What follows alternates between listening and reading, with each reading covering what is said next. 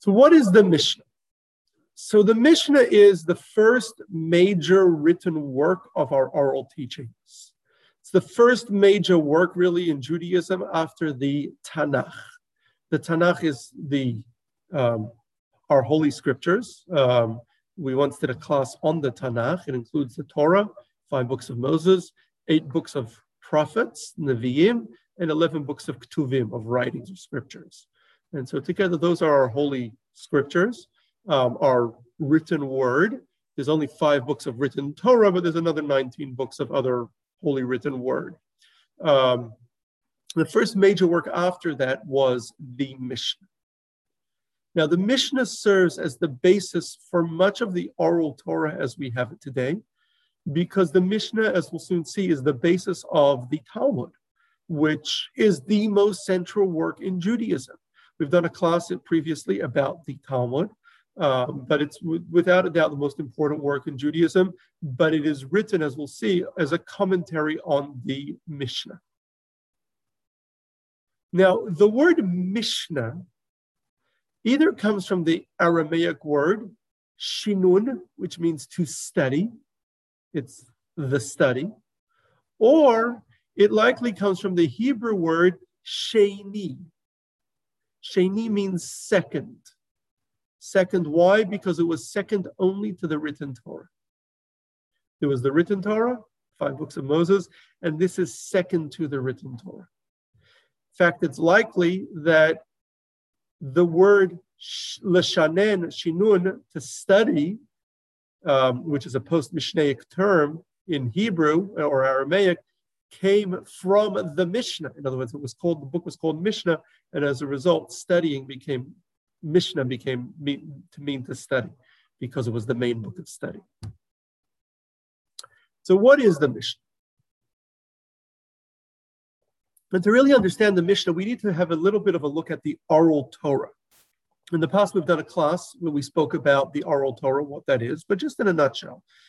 When God gave the Torah to Moses, a little over 3,300 years ago, he taught him a very large wealth of information that Moses then taught to the people of Israel, then in the desert. Moses led the people for 40 years. He taught them the Torah. At the very, very end of Moses' life, God told him to write a cryptic document where the teachings of the Torah will be found. And that's what we call the written Torah, Torah Shebichtav, the written Torah. That's the 5 books of Moses. But that document was cryptic. Moses was then given the keys to decipher the written Torah and find the laws that he was taught within the written Torah. They're not all spelled out clearly. Some are, most are not. But they can be found, alluded to in the written Torah if you know the keys of how to decipher the text. So these teachings that Moses originally taught the people, that Moses was taught by God and taught the people, were then taught orally from, in other words, memorized from generation to generation.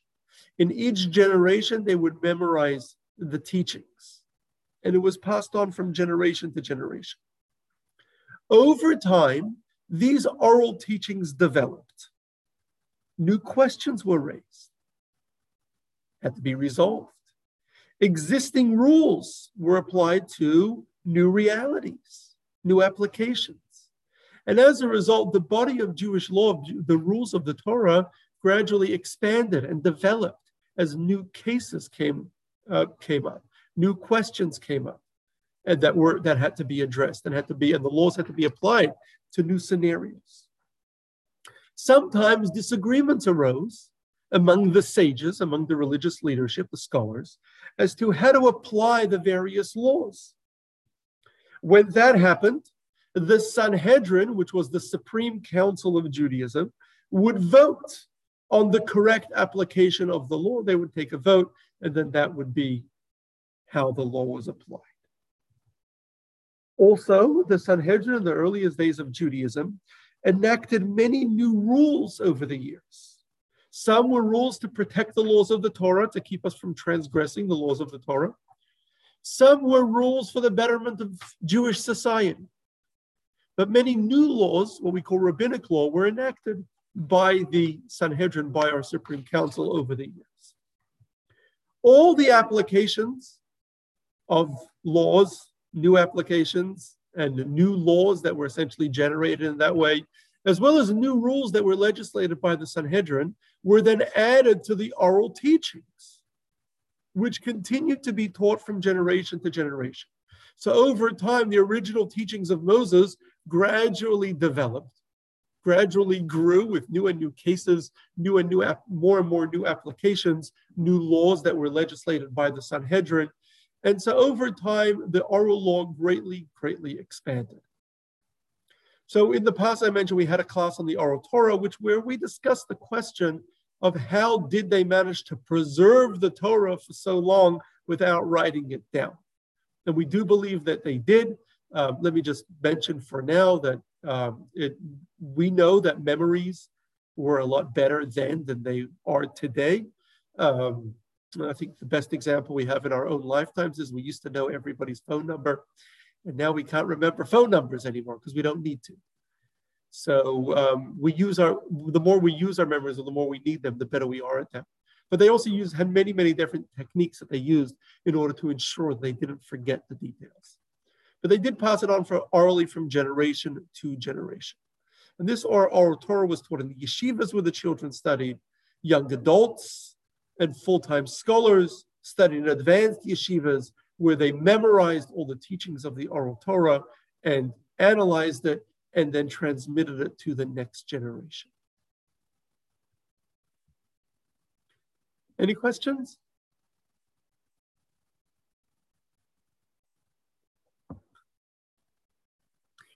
So for the first 1,000 years or so of Judaism after Moses, the style of study, the way this Torah was studied, was mostly following the written Torah. If they would read the written Torah from a Torah scroll, they didn't really have books like we have today.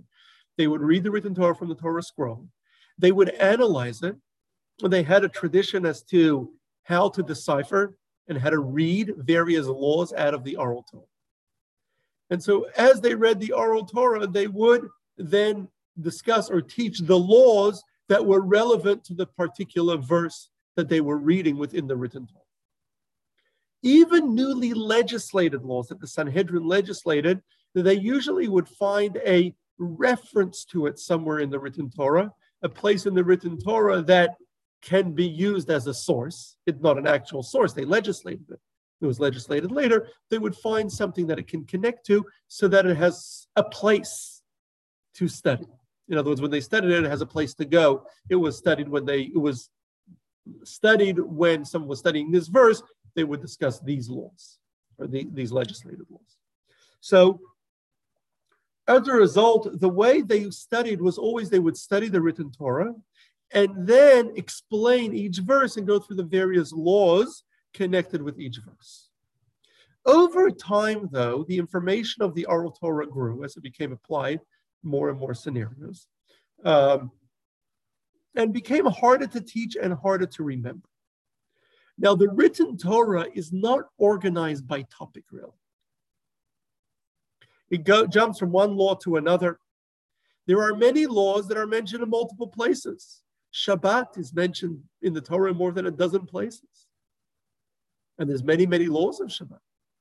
So where do you study? So they had traditions of where to study what laws, but it wasn't really organized because the written Torah itself is not, the laws in the written Torah are not that organized. You have a law here, then the same law somewhere else. It goes from one law to the next. So a little under 1,000 years after the giving of the Torah, or a little over 2,300 years ago, the Jews at the time were led by this beginning of the Second Temple period. The Jews at the time were led by what was called the Men of the Great Assembly, the Anshe Knesset Hagadola, which was a large, expanded Sanhedrin, Supreme Council, led by Ezra HaSofer, who was the president of the Sanhedrin at the time, from the book of Ezra. And so among the various, and they made a number of important, they made a structural changes or adjustments to Judaism as we know it. developing prayer and synagogue as we know it today, canonizing the Tanakh, our Hebrew scriptures, choosing which books go in and which books stay out. But among the things that they did is they began to organize the Torah, the oral Torah, by topic. So instead of the Torah just being studied, the oral Torah being studied along the written Torah, as a, so to speak, like a commentary on the written Torah, they began to organize it by topic. And so now you would study a topic and you would study all the laws within that topic. So this was started by the men of the Great Assembly. Over a period of about 300 years, various teachers created various systems of organization to organize the subjects in Torah, the topics in Torah for their students. So it became more and more common to teach by topic and not teach just as a commentary on the written Torah. But there wasn't a set way to organize the Torah.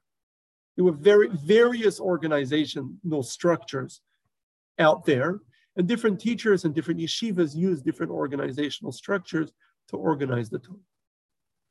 And this continued for about 300 years. Until in the days of Herod, little over 2,000 years ago, the Jewish people then were led by two great sages, Shammai and Hillel. Hillel was the president of the Sanhedrin, Shammai was his deputy, and they, together with their students, organized the Torah the oral Torah into 6 topics. Made it much more organized, structured. They organized it into 6 sections. And they became the standard 6 sections that everybody will study the oral Torah in these 6 sections. They then subdivided it into various topics, about 60 topics, 60 subtopics in total. They each, Hillel and Shammai themselves, established great yeshivas in Jerusalem that became known as Bet Hillel and Bet Shammai. These were yeshivas that lasted for about 100 years until the destruction of the Second Temple and the destruction of the city of Jerusalem. What they also started doing in the days of Hillel and Shammai, they also, until then, when the Sanhedrin would vote on a law, that would be the law. And then whatever other opinions there had been previous to the vote, the minority opinions would discount it, would not pay attention to anymore. However, starting in the days of Hillel and Shammai, they began to record also minority opinions. They found that minority opinions kept coming back after it was voted on. People would forget that there had been dissenting opinions and it had been voted on. And people would bring back earlier minority opinions. So they started recording also sometimes minority opinions. Also, the Sanhedrin was meeting less frequently at that point, and so not all issues were resolved. And so there were also some issues where there were various opinions that weren't resolved. So this continued for some time. And as we said, there were these 2 great yeshivas established by Hillel and Shammai, known as Bet Hillel and Bet Shammai. And each yeshiva had different teachings that they included in what became as their standard oral Torah that was taught to their students that came to study in the yeshiva, the way they ordered it, the way they worded it differently. Various other yeshivas sprung up. And though the topic structure remained mostly rigid since the days of Hillel and Shammai, the 6 general topics and the 60 or so subtopics were mostly rigid, mostly set, but the actual specific laws taught in each yeshiva varied from yeshiva to yeshiva. After the destruction of the temple, which was about the year 70 or so, about 1950 years ago, after the destruction of the temple, the great sage Rabbi Akiva was the greatest sage right after the destruction of the temple, collected from the various teachings in various yeshivas. He took many, many teachings from different yeshivas, and he organized them. Which should be standard, which should be not. And he created what was called a kind of clean or structured teaching for each topic. each subtopic, which teachings of the oral Torah should be kind of the standard. And it became known as Mishnat Rabbi Akiva, the teachings of Rabbi Akiva. Later, his primary students further organized and edited his teachings, each creating their own, what was called Mishnah, or their own teachings. Now, at this time, the oral Torah was still being passed on orally. And so young students that would come to study in yeshiva, study in school, in what was study as children in their villages or towns, taught by teachers, they would memorize these various teachings as their teacher taught them. Later, the promising students would go off to yeshivas where they would be taught to memorize comprehensive whole sections, if not the entire body of the oral teachings as taught in their particular yeshiva.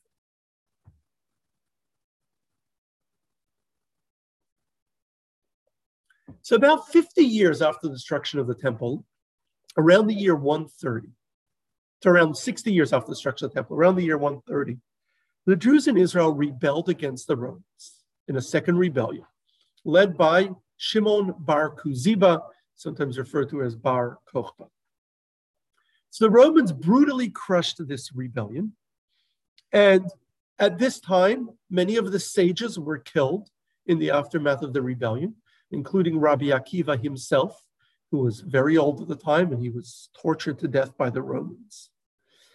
And after the war, the brutal war, which many hundreds of thousands of Jews were killed, after the war, the Romans banned Jewish practice in an attempt to stamp out Judaism. They also banned Torah study. This period was known as a period of Shmad. Many of the sages were killed. The rest of the sages were forced to go into hiding. And this period lasted for some time, a decade or possibly even more. And it was during this period that Rabbi Yehuda Hanassi was born. He was born, his father was Rabban Shimon ben Gamliel, who served as the president of the Sanhedrin, of the Supreme Council of Judaism in his days. At the time, most of the members of the Sanhedrin, surviving members, were in hiding. Rabban Shimon ben Gamliel himself somehow survived this whole period. After the Shmad ended, after this period of persecution ended, and the Romans allowed Jews to go back to practicing Judaism. So Jewish life was restored. It was mostly peaceful, but it became clear to the sages at the time that the system of oral study that had continued for 1,500 years from the days of Moses would not be able to survive prolonged religious persecution that they were already experiencing under Roman rule. And so Rabbi Yehuda Hanassi succeeded his father as the head of the Sanhedrin about the year 160. And so some years later, about the year 180, Rabbi Yehuda Hanassi gathered all the sages of Israel together and began. Rabbi Yehuda Hanassi was a great leader, very, very himself, very respected by the Roman emperor at the time, Antoninus, and widely respected by the Romans. Jews, of course, respected him. He was also personally very wealthy and powerful. And so he was able to gather all the sages of Israel together to begin a monumental task of writing the first book of the oral Torah, to organize the oral Torah and put it together in a book. So this book was called the Mishnah, and it followed the organizational structure that had been put into place by Hillel and Shammai, with 6 general topics and about 60 individual subtopics.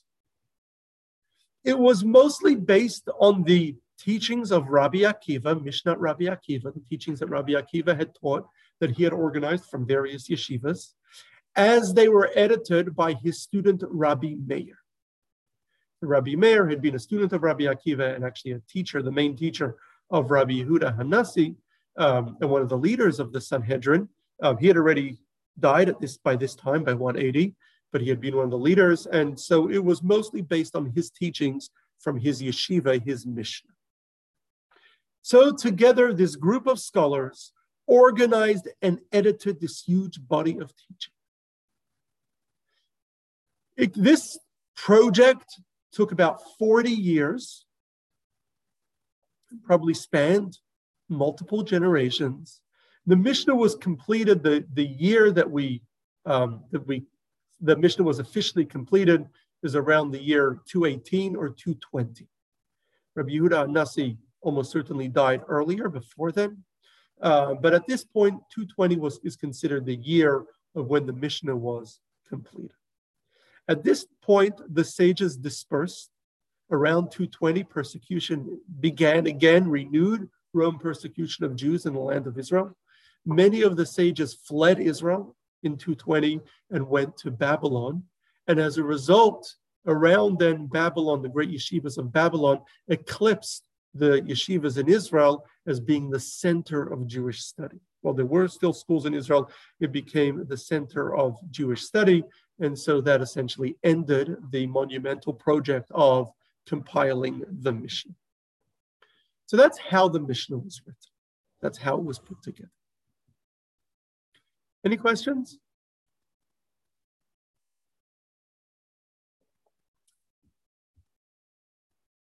Do they still today add to it? No. Once it was finalized, it was finalized. So around since the year 220, it was final. So nothing was added to it after that. It was a 40-year project, and it was continuously edited. It was probably first put together and then edited and then edited again. But once the sages in the land of Israel disbanded due to persecution around the year 220, it was wherever it was, that's where it was. And it was fine. So no, it wasn't adjusted after that. So what exactly does the Mishnah entail? So as we mentioned earlier, the Mishnah is divided into 6 starim. 6, literally, starim translates as orders, 6 orders, but for our own purpose, we could say 6 books or 6 volumes. Each book is then subdivided into multiple sections. Altogether, there are 63 sections, or they were called Masechtot. So there are 63 Masechtot, or sections of the Mishnah. What are the 6 orders of the Mishnah? So the first book of the Mishnah is Zeraim. Zeraim literally means seeds, and it dealt with agricultural laws. It was mostly laws for farmers in the land of Israel. Now, the book of Zeraim begins with the book of Brachot. Brachot means blessings. Sorry, the book of Zeraim begins with the section called Brachot, which means blessings, and that's the beginning of the Mishnah, which discusses our prayers and blessings that we make on various occasions, for food and for mitzvot and as part of our prayers. And it discusses the mitzvah of reading the Shema, one of the Torah's commandments. It discusses all that in great detail. The rest of the book of Zeraim discusses agricultural laws. Gifts that have to, certain produce that has to be left for the poor, corner of one's field, or the gleanings of one's harvest that have to be left for the poor. There's laws about cross-breeding plants. Torah's rules prohibits us from cross-breeding plants. There's rules on how close you can plant plants together.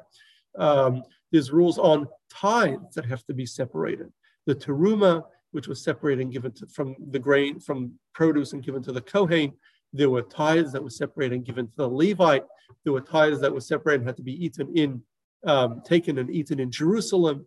The first fruit that were given to the Kohen. So all those laws are all discussed in the book of Zeraim. The second book is called Moed. Moed literally means time, and it deals with calendar-related commandments.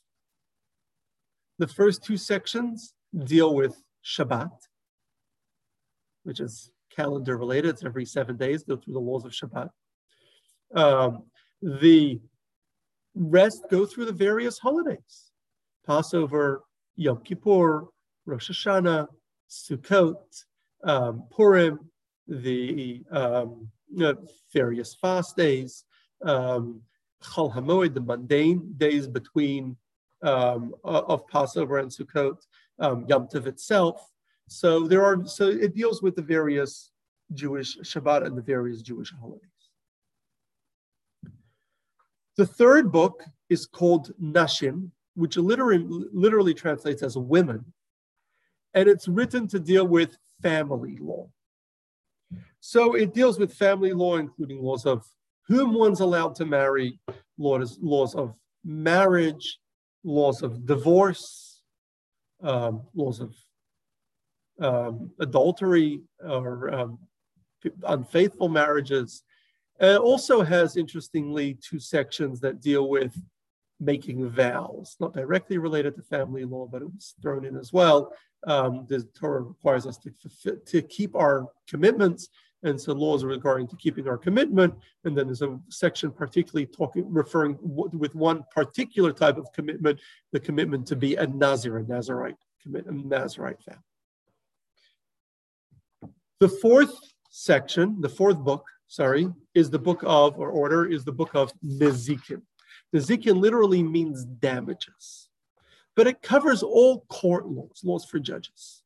It includes the laws of civil disputes. There's 3 sections on civil disputes.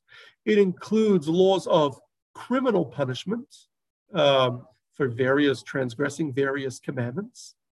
It also, interestingly, includes a section on the treatment of pagans and pagan beliefs. We're forbidden from worshiping idols or do anything that in any way aids or abets the worship of idols. And so there's a section on that as well, called Avodah Zarah. There's also a section in this book of ethical teachings called Pirkei Avot, or Ethics of the Fathers, which is famous as a standalone book of Jewish ethics. It also, interestingly, has a book of Idiot, which is really a compilation of important halachic rulings and teachings culled from all sections of the oral Torah. So that's the 4th section. The 4th book. The 5th book of the Mishnah is called Kadshim. Kadshim literally means sacrifices, and it covers sacrificial law and the service in the temple. It even has a section describing the layout of the temple, exactly what the temple looked like in very, very great detail. There's also a section on how to prepare kosher meat, slaughtering the kosher meat, checking it to make sure it doesn't have any diseases that would render it unkosher, and the various laws of preparing kosher meat. The 6th section is called Taharot, and it covers the laws of ritual impurity. Ritual impurity. When the temple stood, you could only eat sacrificial meat or go into the temple when you were tahor, ritually pure. There are many different types of ritual impurity, and there are various ways that it transfers. We did a class on it just a couple weeks ago. And so the book of Taharot discusses all the various laws of ritual purity, ritual impurity. So those are the 6 sections of the Mishnah. That was the way they were. That's the way it was divided. Any questions?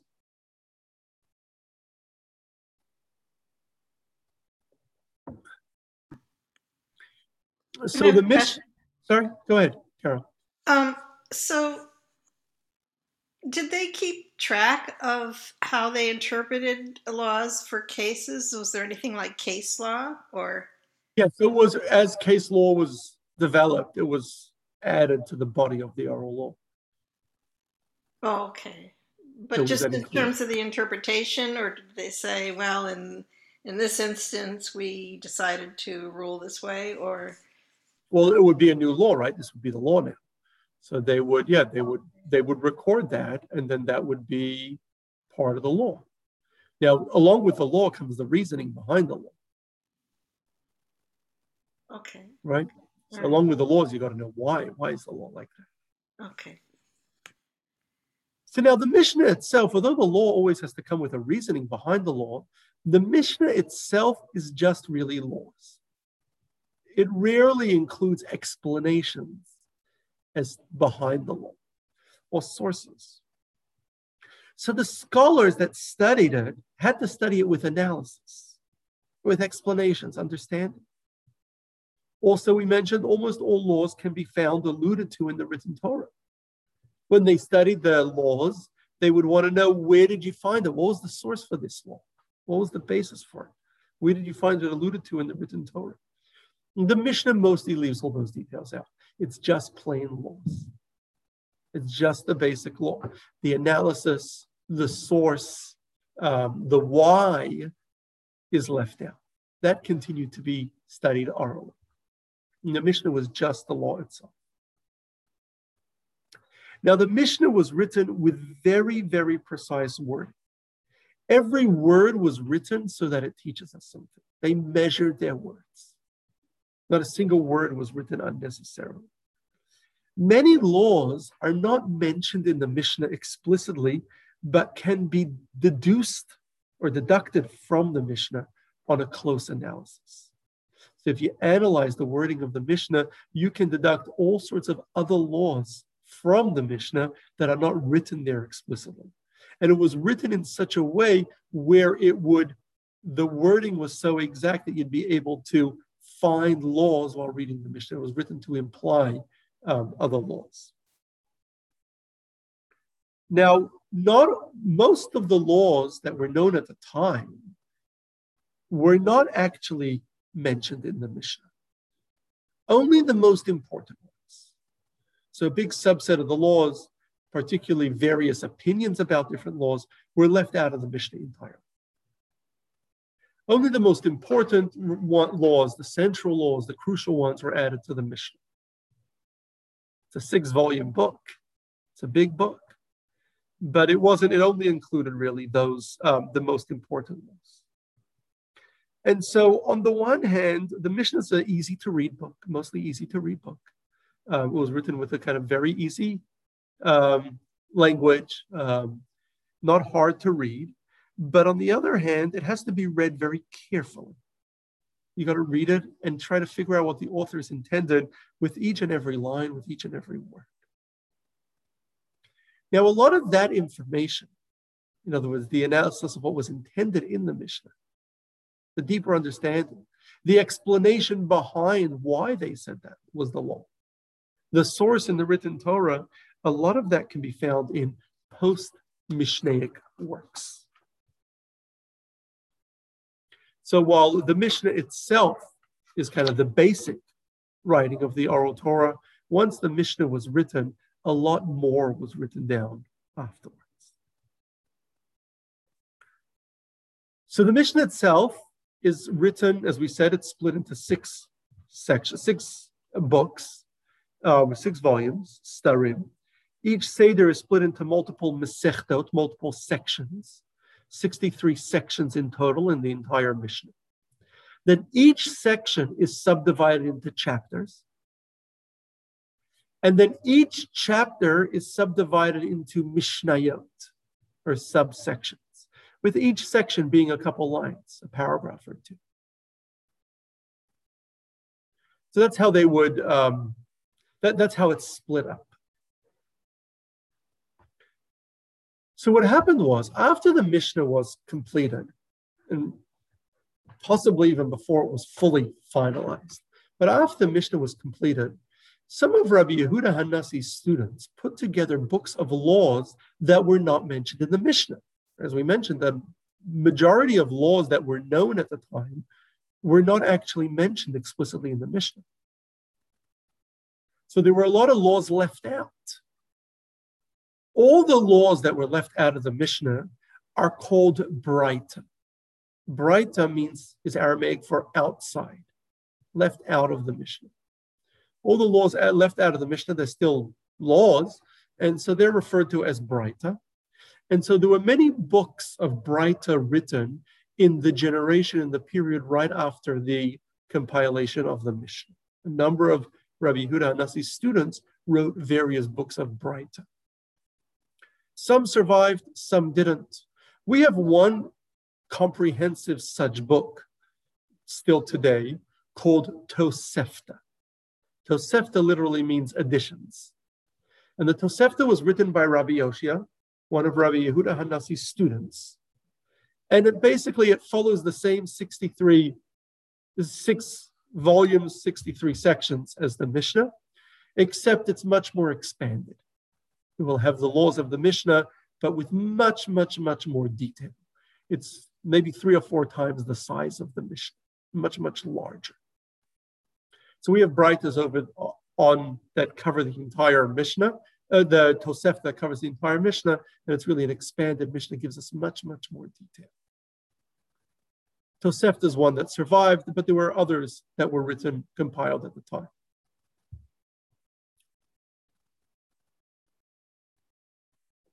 Now the Mishnah, and even the Braitas that were written not long after the Mishnah was written, were mostly laws, straight laws. It didn't really include the analysis. It didn't include the explanation, the sources. It didn't include the how to find it in the written Torah. So the analysis of the Mishnah, the understanding of the laws, continued to be studied orally for multiple generations. And there was a term for analysis. The term for analysis was either called Gemara or Talmud. Those were 2 interchangeable, both used terms for the analysis of the Mishnah or the Braita, the laws. So after about 200 years after the Mishnah was written, the analysis of the Mishnah as studied in the land of Israel. And at the time, Israel's yeshivas weren't that large because there was a lot of Roman persecution. But about 150 or 200 years or so after the writing of the Mishnah, the analysis of laws as found in as taught in the land of Israel were put together in what became known as Talmud Yerushalmi, or the Jerusalem Talmud. Now, the Jerusalem Talmud was not actually written in Jerusalem. Jews weren't allowed to live in Jerusalem at the time. It was written in Tiberias, but it was written about 200 years or so, about the year 400 or so. About 100 years later, around the year 500, the analysis that had been studied in Babylon over the past 300 years, which Babylon by this time had become the main center of Jewish learning, the greatest yeshivas were in Babylon, were put together, the analysis of the Mishnah, and this was called the Babylonian Talmud, Talmud Bavli. Now, both of these were written as a running commentary on the Mishnah. So that you would have the Mishnah, and then you would have the Talmud, the analysis of that Mishnah. So the Babylonian Talmud, Talmud Bavli, was a massive work of analysis and commentary on the Mishnah. And it is really the most comprehensive work of our oral Torah that we have. And it serves as the basis of all Jewish law today. We did a class about a year ago on the Talmud, the Babylonian Talmud.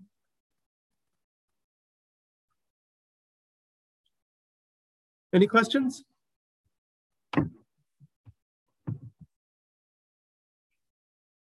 So today, while the Talmud is really the main body of Jewish teachings, it's in-depth analysis, but we still study the Mishnah, not only as part of the study of Talmud, because the Mishnah is included in the Talmud, but also we study the Mishnah on its own as the basis of Jewish teachings, of our oral teachings. The Mishnah is really the foundational work of our oral Torah, of our oral teachings as we have it today. Now, because it's just law and not in-depth analysis, and it's written in a fairly easy to read manner, it's a lot easier to study than to study Talmud.